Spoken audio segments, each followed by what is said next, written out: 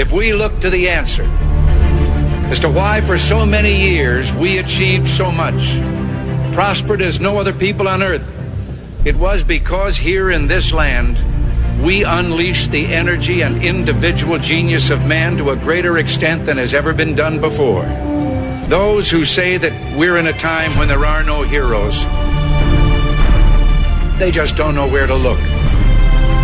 The sloping hills of Arlington National Cemetery, with its row upon row of simple white markers bearing crosses or stars of David, they add up to only a tiny fraction of the price that has been paid for our freedom. As for the enemies of freedom, those who are potential adversaries, they will be reminded that peace is the highest aspiration of the American people. We will negotiate for it, sacrifice for it. We will not surrender for it now or ever. We are Americans.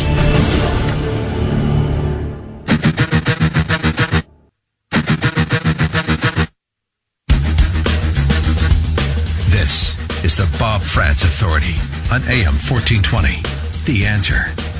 Hour number 2 is underway now at 9 minutes past 10 o'clock. That's not true. It's now 10 minutes after 10 o'clock as we just flip over on this Tuesday, the second morning of the 6th month of the year of our Lord 2020. Thank you so much for being with us. I want to dive right into our next guest and conversation with Peter Kirsanow. Peter is, of course, a Cleveland attorney. He hosts the Kirsanow Report on AM 1420, The Answer. He is a best-selling author, and perhaps most importantly, he's a member of the United States Commission on Civil Rights. And his perspective on what is going on in this country now after 5 consecutive nights of rioting in hundreds of American cities perhaps is more important than ever. Peter, good to have you back. How are you, sir?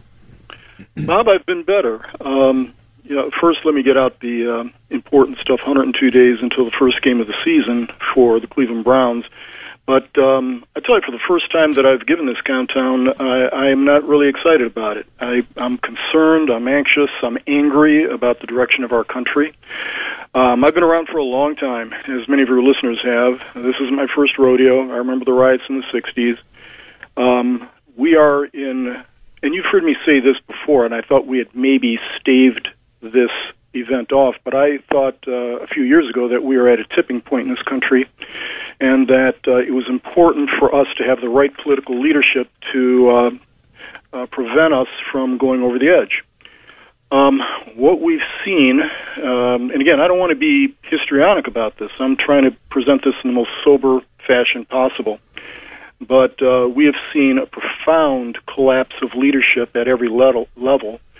Our so-called leaders have been revealed to be, I'm going to try to put this as carefully as possible, not up to the task, to put it mildly. Bob, I just received a text on my phone that said that the curfew for Cleveland has been extended from 8 p.m. this evening until 6 a.m. tomorrow. It's a little thing, but I bet you all of your listeners, when they heard the curfew was going to expire at 8 p.m., said, what the heck are they thinking? First of all, that we would need a curfew. That's one thing. But if the curfew expires at 8 p.m., hey, that's when the rioting begins. And it stayed that way for 2 days. It was inexplicable to me. So finally somebody figured out, and these are the pros.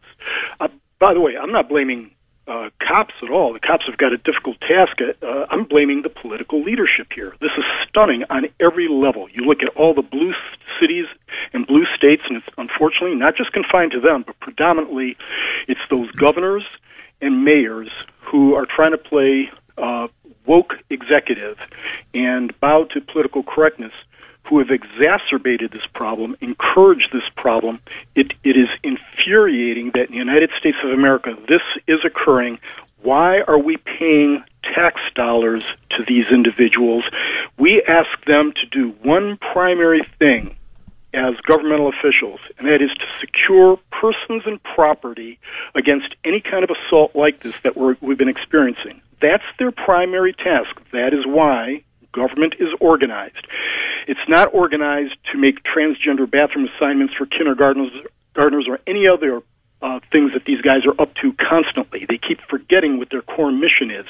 And the result is what we see right now, a complete collapse of order.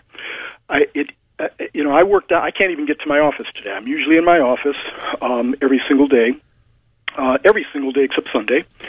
And I've been going there, I can't get downtown today. When I go downtown, I expect that there is going to be order there. But what I saw was all the places that I patronize when I'm downtown have been smashed in. They had nothing to do with what was going on. They got smashed in. It's extraordinary. People had to protect themselves. They keep telling us we don't need a Second Amendment because we have cops. Son of a gun. The only people who protected themselves were the Corbos, and, guess what? They don't have to get engaged in the cleaning up that everybody else did. This is unforgivable. Now, I'm not blaming the cops. The cops have a difficult task. But every single one of your listeners probably thought, as I haven't listened to you, Bob, but I guarantee you had the same thought that I did, because we have a pretty good relationship, and that is the minute there was a lapse in response, and the response was not adequate, you knew that the rioters were going to get the upper hand. Again, this is not rocket science, and I'm trying to maintain my composure because I'm that angry. Also, Bob,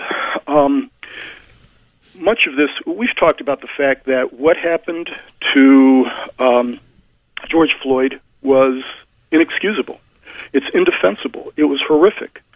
But what has happened, what is fueling everything we've been seeing for the last 5, 6, 7 days is something that is false. That is not that what happened to George Floyd didn't happen, but it's the narrative. The act of what occurred to George Floyd didn't spark all these protests and riots. It's the cumulative effect of seeing repeatedly in the media, and that's fine, that you see, cases where there's been police misconduct or abuse. That's fine. That's news. But the narrative that's been developed among media people, some of whom are doing it mendaciously, most of whom are probably doing it out of abject ignorance. Remember, these are the folks who are supposed to inform us, yet they're ignorant of what the facts are. The narrative that's been developed, and what's inflaming much of this, at least the rioting, although I think the rioting is what happened to George Floyd is merely an excuse to engage in rioting. It's kind of like Edward Banfield on Heavenly City, where he talked about rioting for fun and profit. Now, some of the rioting is motivated by anger, but most of it is some type of profit, not necessarily financial profit, very often ideological profit, or maybe even personal profit, some type of satisfaction. But it's based on a false narrative, because 1 or 2 or 3 instances wouldn't cause a nationwide breakdown as what we've been seeing.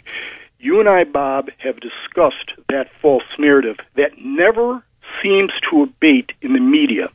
And the false narrative is that there is widespread police abuse that is disproportionately directed at blacks, that there are a growing number of hate crimes disproportionately directed at blacks and other minorities, and that is fundamentally false. That's not to say that there aren't hate crimes. That's not to say that there aren't instances of police misconduct. But the narrative that's been developed is that this is large and growing, and that could be further from the truth. In fact, we have the data. This data is not difficult to acquire, Bob. It is right there in black and white. Much of the data comes from the federal government. Much of the data that I have came from the Obama Civil Rights Division of the Department of Justice. This data is collected every single year. The FBI has uniform crime statistics. They can look to that. If you don't believe the FBI, which a number of us are increasingly less likely to invest our trust in, but nonetheless, those are data collectors, not narratives. I mean, McCabe and those folks didn't put together this data. You had social scientists and others doing this. Nonetheless, there are university reports that come to the same conclusion. There are other studies that come to the same conclusion. And the conclusion is not fuzzy. It's not ambiguous. It's not nebulous. It is fundamentally clear. And every time I see these reporters casually talking about hate crimes or police abuse, growing number of cases of police abuse, These people should not be listened to. They do not know what they're talking about, and many of them do know what they're at least have an idea as to what they're talking about, and do not care. They're trying to perpetuate a false narrative for a variety of reasons that I can't fathom. Some of it's ideological. Others are they want to be woke and on the right side of history.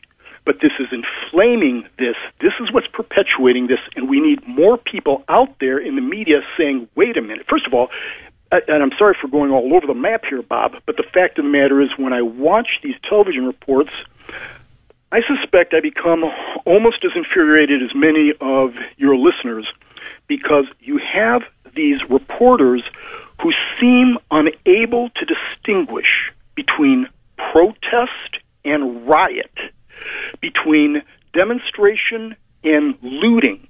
And many of the images I saw, as they were reporting, were completely inconsistent with the reporter's narrative on the scene.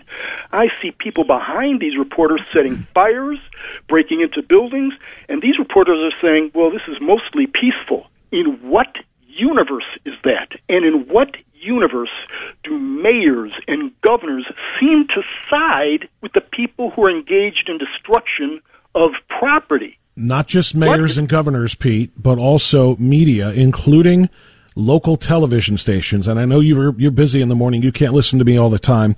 So you didn't hear me this morning reporting on WKYC TV3 and their online and on their WKYC website and on their social media yesterday, telling people where to go to donate money to bail out those who were arrested for committing all of these violent crimes and acts of vandalism in the city of Cleveland.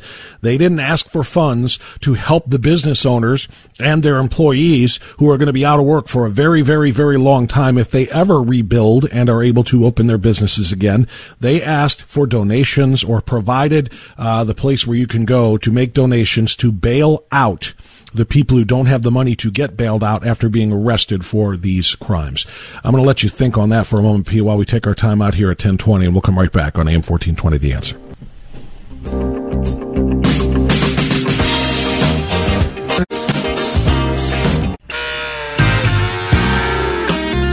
All right, it's 10:24. So we got a pretty good segment here, about 5.5 minutes for Pete to answer this question. Peter Kirsanow is back with us again on AM 1420, The Answer. Pete, we have been hearing for a very, very long time that this nation needs to have a serious conversation about race. We need to have a conversation. We need to change the culture. We need to change things. We're hearing it constantly. We're hearing it from even the peaceful. By the way, your reference of peaceful protesters in the last segment, which is what the media and the Democratic governors and others are calling them, rather than the rioters that are there, was very reminiscent to me. And I talked about this also last hour of the Charlottesville situation. Did I say this to you already about Charlottesville? No. Okay, I apologize. It's starting to run together for me here. Charlottesville, of course, is when President Trump declared correctly that there were neo-Nazis and white supremacists and Antifa there on both sides who should all be condemned totally. But there were also very fine people there on both sides, the people who were peaceful protesters who were there to express their opinions on whether or not statues should be removed. That's all it was. And there were. And he was told, no, there were no peaceful protesters there. Everybody there that wanted to keep the statues were white supremacists and neo-Nazis, and you called them very fine people. I find it really hilarious that now, as we talk about all of the rioters there, they're quick to say, no, there's very fine people here too. And they're right. There are peaceful protesters in these crowds who want nothing to do with the violence. They're not looting, smashing, assaulting, or anything else, but they are being overridden by the violent people. And I find it really, really coincidental and quite hypocritical, quite frankly, that those who did that to the president now are saying, no, there's very fine people out there. So that's number one. Yeah, exactly. There's no doubt about that. This is, again, I go back to the fact that I was concerned that we were at a tipping point a few years ago. I thought we had come back from the precipice after Trump got elected. We're in a difficult spot right now. Look, I don't claim I have a PhD in history, but I read it constantly. I consume history voraciously. You don't have to be a rocket scientist to see the trajectory here, to see parallels to other types of movements that haven't ended well. We have been fortunate in this country that we have ended well after every crisis, because of the way our government has been set up. The founding fathers were geniuses. Yes, those slaveholders were geniuses in the manner in which they constructed this greatest nation in the history of the world. And because of the way it's been constructed, it's better able to weather the types of crises that we're seeing that other regimes can't, other countries can't, other forms of government can't. But we are at a point now where maybe even our structure is not going to be recognizable a few years from now if we continue to go down this path. I don't want to be unnecessarily alarmist about this, but we better get back on track very quickly. What we have seen here is not just riots. What we've seen here is rebellion, insurrection, an utter lack of a rejection of authority, and perhaps most troubling is the failure of authority to establish the legitimate authority of government. And they've also done so incompetently, just incredibly incompetently. What are we paying our tax dollars for if not to protect person and property against this kind of assault? Bob, I said at the outset that much of this is being inflamed by the false narrative that's being perpetuated by the media, protest today, academia, and many institutions. Yeah, we could talk about this for hours and hours, and your listeners have heard us talk about this before. Nonetheless, this false narrative that's being perpetuated is that cops are just gunning down minorities like crazy, or that it's increasing. Any type of incident like that is unacceptable, but the perception is that this is happening on a daily basis and with increasing frequency, when in fact it's been declining precipitously. And when we talk about black suspects especially being arrested or beaten or abused or shot by cops, here are the facts. And here's a problem, Bob. The narrative has taken such a hold that it's become an article of faith, so that if you introduce contrary facts, you're called a heretic, and the pushback is vehement. It's sometimes vicious. Yeah. And that's why I think a lot of folks don't want to talk about the facts. They're afraid. They're afraid from getting the pushback because, my goodness, the entire country understands that there is this war on blacks by the cops, apparently. The opposite is true. Not only have instances of police abuse been declining precipitously, but the fact is that if you are a white suspect, you are more likely to be involved in police misconduct than a black suspect. And it's by a significant margin. One of the disabilities I've got right now, Bob, is that I am not in my office where I have hard copies of the data. Maybe we can have another discussion next week or some other time, and I know we've talked about this before, and I don't have it uploaded to some of it is, but not all of it's uploaded to my computer. But some of it is by memory that I can remember distinctly. A cop is 18.5 times more likely to be shot by a black suspect than vice versa. Yesterday, I have that stat, Pete. Peter, let me jump in here because we got to get to news anyway. I have that stat because I rewatched the Heather McDonald presentation of those statistics, and the official stat is police officers are 18.5 times more likely to be killed by a black male than an unarmed black male is to be killed by a police officer. And that is Heather testified before the Civil Rights Commission on that. Yeah, I know you did. You have all these numbers, and it just so happened this morning before I came on, I was rewatching that. But that's an extraordinarily important point because what we are being told is every day that what happened to George Floyd is what happens all the time, that unarmed black males are being killed by police officers. So it's not twice as many cops killed by black males. It's not 3 times as many. It's not 5 times as many. It's 18.5 times more likely that a cop is going to be killed by a black male than an unarmed black male is going to be killed by a cop. But don't tell that to anybody walking the streets of protest today. Peter, stay there. We'll come right back. I've got a lot more to get your thoughts on AM 1420 The Answer.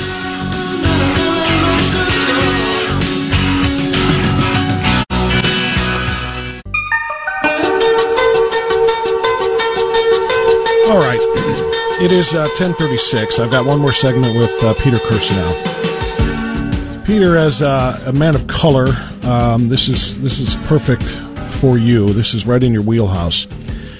We keep hearing, and this is what I started to say the last segment when I got sidetracked by the Charlottesville analogy, but we keep hearing about this national conversation that needs to happen. We all need to sit down. President Trump and governors and mayors and white leaders need to sit down with black leaders, and we all need to deal with the systemic injustice, the social injustice, the racial injustice in this country.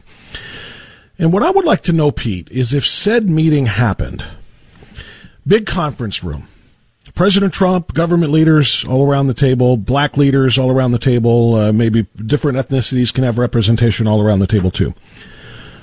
What exactly would they want? What exactly would that look like?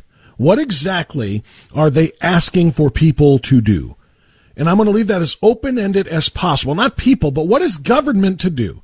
To create a place where one guy, one police officer doesn't do something terribly bad without it being, without it indicting all police officers or all white people, and thus this declaration that America is somehow a systemically racist country. If this national conversation, this let's sit down and make a call to action, and not only a call to action, implement a plan of action to ending race. You just heard it in the news, right? That city councils are passing resolutions to declare racism a public health crisis.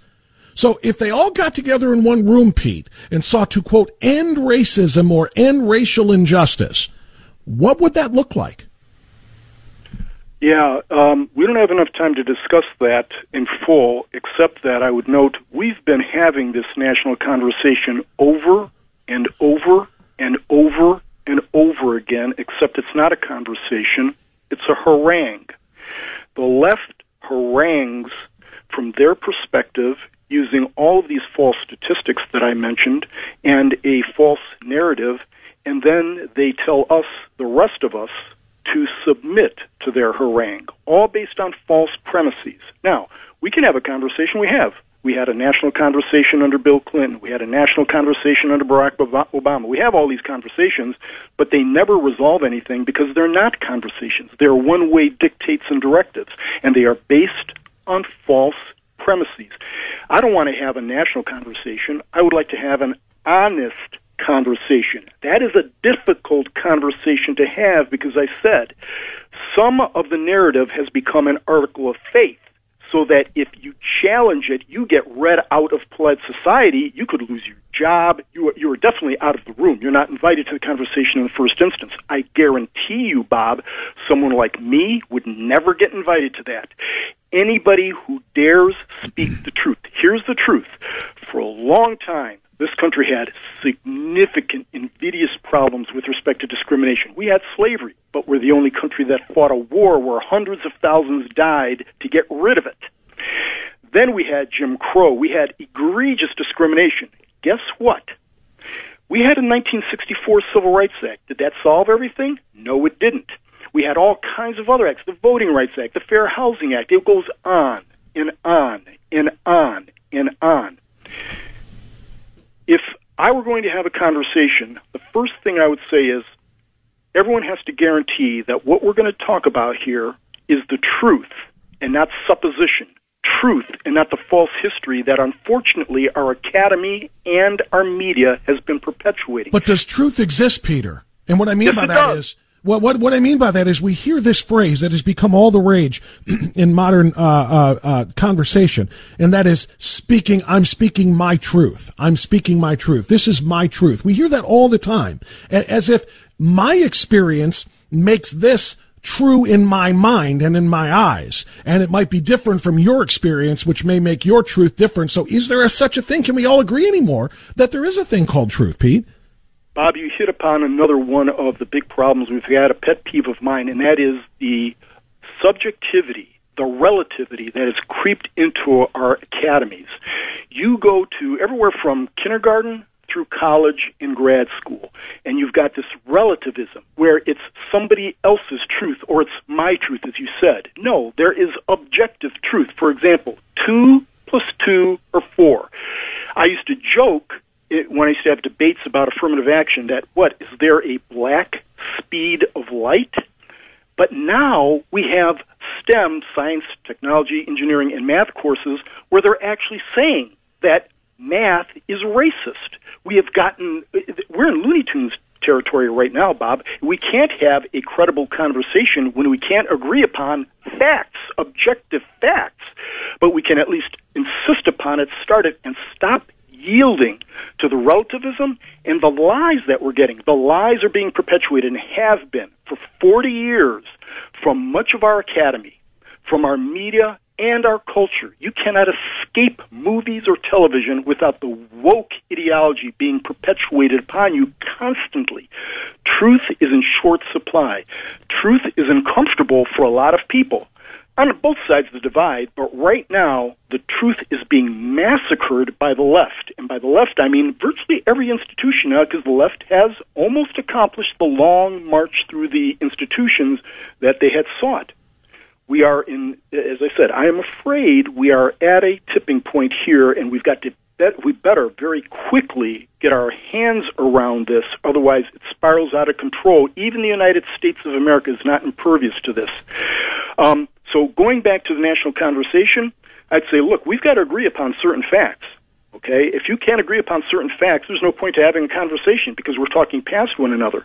The left very often doesn't want to acknowledge the facts because it doesn't conform with their narrative. Remember what much of this is about, not all of it.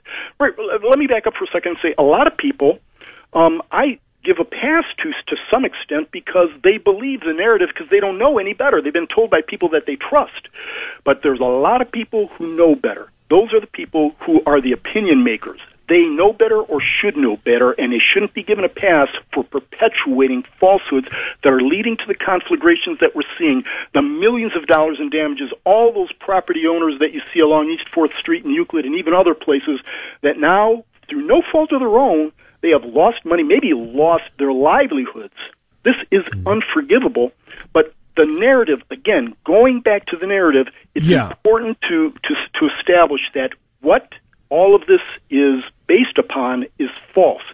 If you go back in history, sure, but they're not basing this on history. They're basing it on the false narrative. Pete, I want to get away from the history for a moment, if I may. Pete, only because of our time factor here. I want to focus. Let's stipulate that we all agree what the truth is. Let's stipulate that everybody is going to tell the truth. Okay. Now let's just go forward from here and say this conversation is happening. Nobody's leaving this room until we solve racism in America. Nobody is leaving this room until we solve social injustice in America, particularly by race. Okay. And we all agree that we're going to tell the truth, and we all agree on what truth is. What do they want? What is the result of when they leave that room? What would it look like? Unfortunately, for many of the leaders, they don't want equality. They want superiority. They want to be in charge. They want to dictate terms. They don't care about non-discrimination and equality. I hate this. I'm not talking about everybody, but I'm talking about many of the leaders. I have seen this too often, and it's disturbing. This is a matter of power acquisition at the very top that's driving a lot of this. Now, all the folks you see just kind of mindlessly running around and looting, they're not even thinking and focused about this stuff.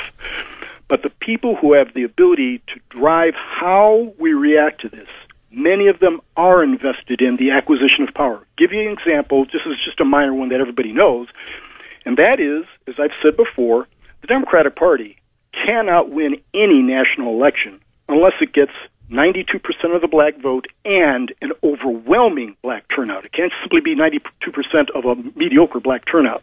Right. It's imperative. It is imperative for the Democratic Party to stoke this false narrative. They do it every election cycle. Now they've transcended mere election cycles, and they do it constantly. And their media adjunct, which is their propaganda arm, continues along with this. And their resources, their research arm, which is the academy, they perpetuate it also. We are in a desperate strait when we can't even get the facts out to the majority of people. People are losing lives. And you know who's losing lives? The very folks that the woke progressives think they're acting on behalf of. Those are the people who are losing lives and livelihoods. We're not having an honest conversation. I am, unfortunately, I have to say, I'm not very confident we will have an honest conversation in the very near future because of the entrenched narrative. But it's important for all of us to try very nicely, okay, to get the facts out as often as possible. Well, Pete, here's what I want to share with you next. And I think you're right when you say that there is not really among many of these quote-unquote leaders a quest for equality. It is a quest for superiority. The Black Lives Leader organizers, Black Lives Matter leaders is what I'm trying to say, and others, they want to bring white America to its knees. They want them to feel the subjugation that their ancestors felt. I will not say that they feel, because it doesn't exist today. We are an equal justice nation. We are a nation that is not systemically racist. There's a reason why people who are brown and black and other hues are coming to this country and risking their lives by the millions to get here. And that's because they know this is the greatest place on earth for people of color to survive and thrive and to excel and to have wonderful lives. But they want white people to feel the subjugation that their ancestors feel. And this is a Twitter video that is going around right now that was captured on the streets. I don't know which city this was happening, where the riots and protests were going on. But Pete, I want you to listen to this. It's 60 seconds long, and I want you to respond. And I want you to picture in your head, the way I want everybody else to, this is a thin, youngish, probably early 20s woman, white woman wearing a mask. You know, the COVID-19 fear mask. So she's wearing this mask. She walks down some urban street. Don't know exactly where it is, but this is what happens. Hey, excuse me. I work for Black Lives Matter. Sure. I'm sorry. I work for Black Lives Matter. I'm sorry that I scared you. Okay.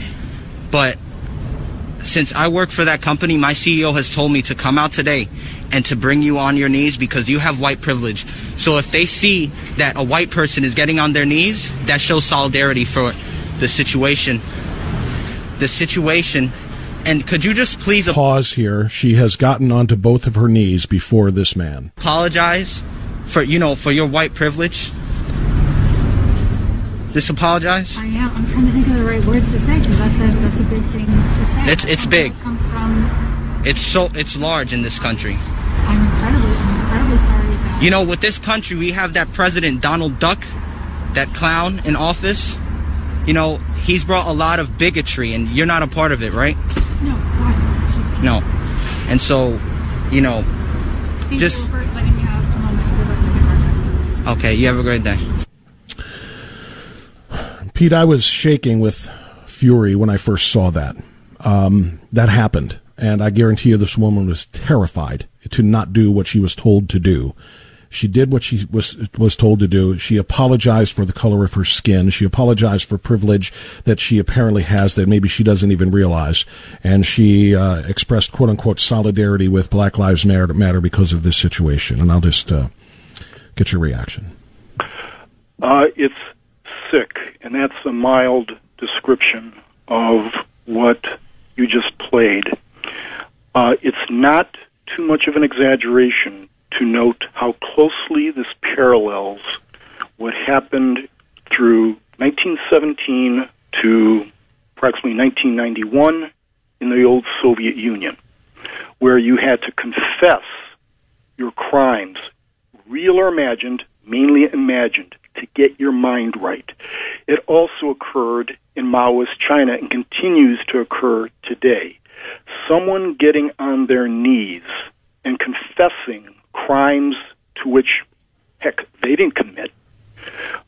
This amorphous crime that is a group crime.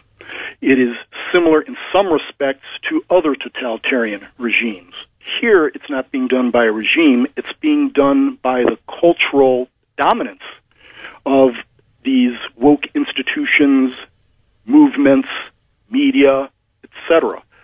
This is very dangerous. And I would note, Bob, you probably saw, and I will defer to those who have better tactical understanding of this than I do, meaning cops.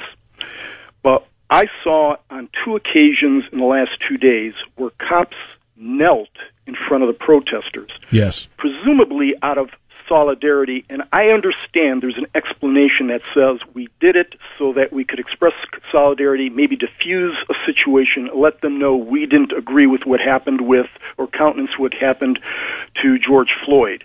But that act by itself emboldens the bad actors. Exactly. It's an act of submission. You do not do that because there's a larger imperative at play than simply in this particular temporary moment expressing some type of sympathy.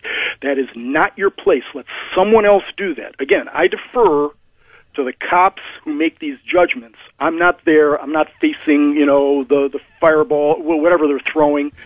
But nonetheless, I consider that a profound mistake in my judgment. But what you just played, Bob, can never happen in America. That's why millions fled totalitarian regimes to come here. I've said this before. But isn't that exactly what Bob, you were talking about, Pete, when you said they do not want equality in many of these people? They want superiority. They want people who are.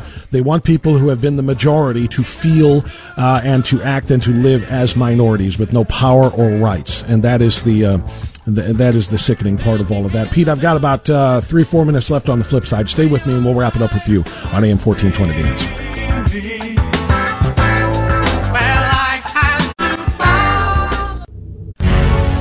All right, 10:56. I've got about 3.5 minutes left for Peter Kirsanow. Pete, no disrespect at all, but when I asked you what it would look like, you talked about all of the reasons we could not exit that room with an answer, with a way to because right at the end of the day, you cannot control people's feelings. You cannot control no government can control the feelings, the inherent biases or prejudices or bigotry or whatever that they may hold in their hearts, no matter what kinds of rules that you enact, what laws that you pass. There is no way for a nation to force people to think a certain way short of 1984 style re-education in Room 101. That's the bottom line. And so what they're asking the government to do here is just totally impossible, to change the minds of human beings who are born again and to develop through their own experiences, their own beliefs and feelings on things.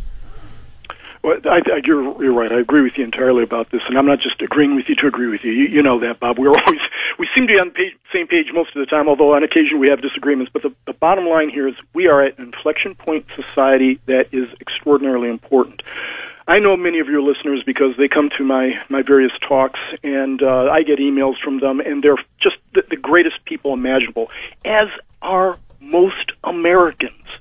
That's what's so troubling about this, Bob. I think all of us intuitively know because we're around. We talk to people that most people are of goodwill, but at the same time, a lot of people, because they're of goodwill, absorb the available information and think, my goodness, maybe I'm a racist, or maybe the country is racist, when this is the least racist country on the face of the earth, and the narrative or the facts I gave you are inflaming things unnecessarily. Keep in mind, everybody, that the same establishment, the same media that brought you the biggest hoax of all time, the Russia collusion hoax, nothing to it. Yet they reported it uncritically for 2 years and got 2 Pulitzer Prizes for that complete and utter lie. Mm-hmm. The same media that won't cover the greatest American political scandal at all, the same media that tells you so many falsehoods, is the same media that's reporting upon what's happening right now. I almost sound like a conspiracy theorist when I say these. I'm reluctant to say it, but those are the facts, and it's doing profound damage to the United States of America. Americans want to work together. Americans are not inherently racist, but we have a failed leadership class, not just political leadership, but in almost every one of our institutions, because for 30, 40, 50 years we've had this march through the institutions of moral relativism, and we're starting to forget what's important and what's true. Moral relativism is exactly correct. Peter Kirsanow, I could not thank you more. Could not be more appreciative, rather. I probably could say thanks more often. But really do appreciate you coming on, especially spending the entire hour. Your perspective is a unique one, obviously, and I really appreciate that, sir. Thank you so much. Thanks, Bob. Talk to you next week. It's coming up on Mike Gallagher time right here on AM 1420 The Answer, so stay here. You got Dennis Prager following. Make sure you're here for Dr. G through Seculo, and make sure you listen to Larry Elder, whose perspective is also extraordinarily important. Be well, be safe, be free. Bye-bye. Enjoy the silence.